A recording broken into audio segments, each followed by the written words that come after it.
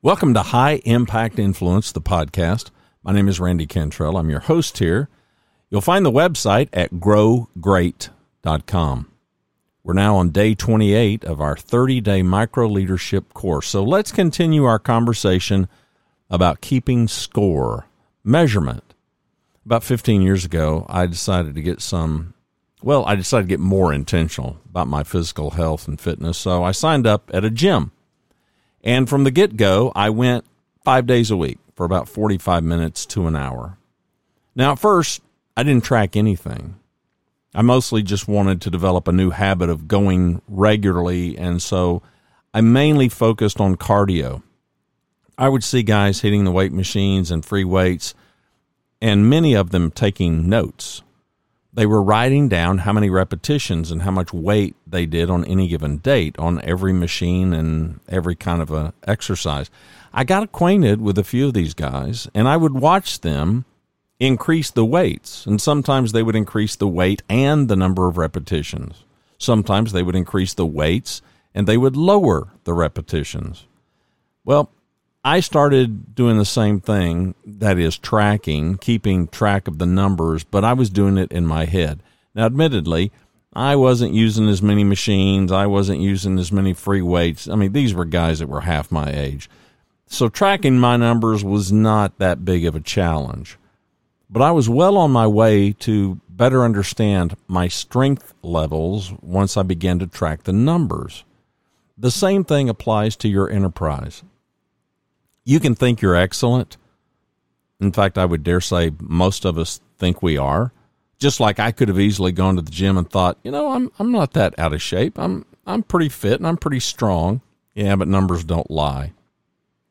And they display our progress or our lack of progress.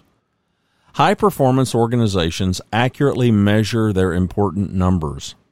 These numbers become the scorecard for everybody in the organization, or everybody on your team, everybody in your department. People enjoy tracking it, and they grow increasingly competitive to pursue improving the numbers. Nobody sees such tracking as punitive, not in a high-performance culture. Instead, it's rewarding. I mean, it's like seeing the pins that you knock down when you're bowling. In a 2012 research published in Personnel Psychology, there was a report that high-performing employees are 400% more productive than the average. Now, there's plenty of other research out there, you can just Google it, that bears out that enterprises who will undertake some systematic process of high performance, it could be Lean, it could be Six Sigma, it could be a variety of many other options, it could be something that you come up with yourself, just a commitment to high performance. They can realize an improvement of between 25 and 40%. Merely by picking a horse to ride and then committing to it can result in significant growth and improvement to the tune of 25 to 40% improvement. Far too many organizations approach their daily work in this willy-nilly fashion, just going through the motions, putting one foot in front of the other without any strategic purpose or intent. That is not the way high-performing enterprises operate. Avoid joining or remaining among the ranks of the average or the below-average organizations. It's time to soar. Okay, but first you have to know where you are. You have to know the altitude where you're at now so that you can better determine where you want to go. When I started exercising 30 minutes or so on the treadmill at a brisk speed, I remember the setting on the machine would be like 2.8 to 3. I couldn't tell you what that represented, but 30 minutes at that speed and I would be winded. Within about a month, I was able to increase it to 3.8 to 4 and maintain that for an hour. I was committed to walking at a fast pace, not running. I was and still am too old to develop knee problems resulting from running, so I avoided that. But by measuring the time and the speed, I was able to set my sights on improving, and I was able to improve, and I was able to see the improvement. My goals were constantly inching up, inching forward, because I wanted evidence that my fitness was improving. I didn't want to just feel like I was getting better. I wanted to know for sure. And so it goes at work. Everybody feels like they're doing pretty well. Some people, in fact, maybe most people will claim we're doing our best. Well, the reality is few of us have a really clear idea of what our best might be. Watch any video or documentary about military training like the SEALs, and you quickly realize that these candidates mostly, they don't think they can push themselves to the point required to qualify for achieving entry in such a prestigious group.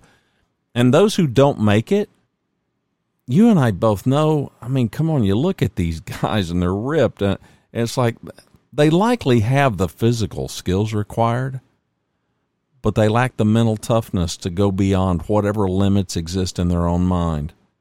They quit because they believe they've done their best and it's not good enough.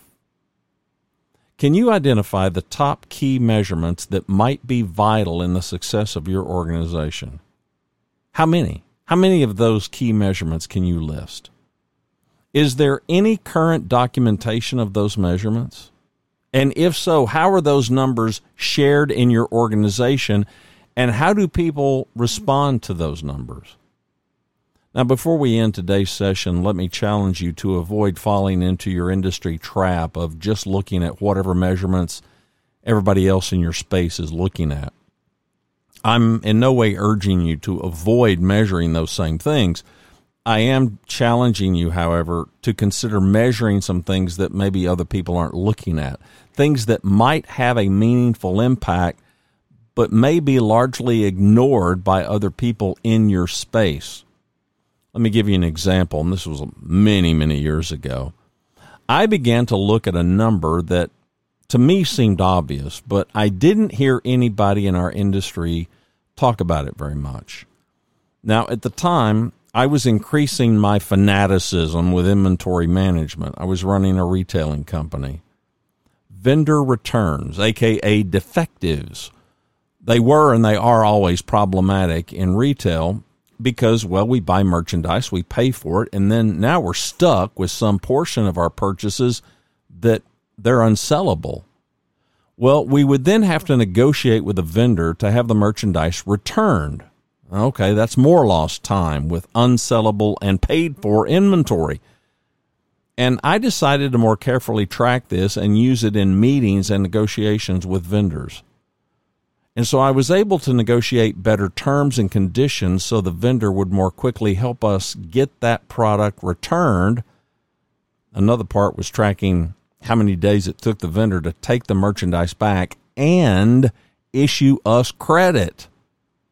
Such things had a big impact on my internal vendor scores, and I wanted vendors to pursue a higher vendor score with me, with my company, by making it easier for us to return defective merchandise and to get us the offsetting credit to our account. Do you have anything like that?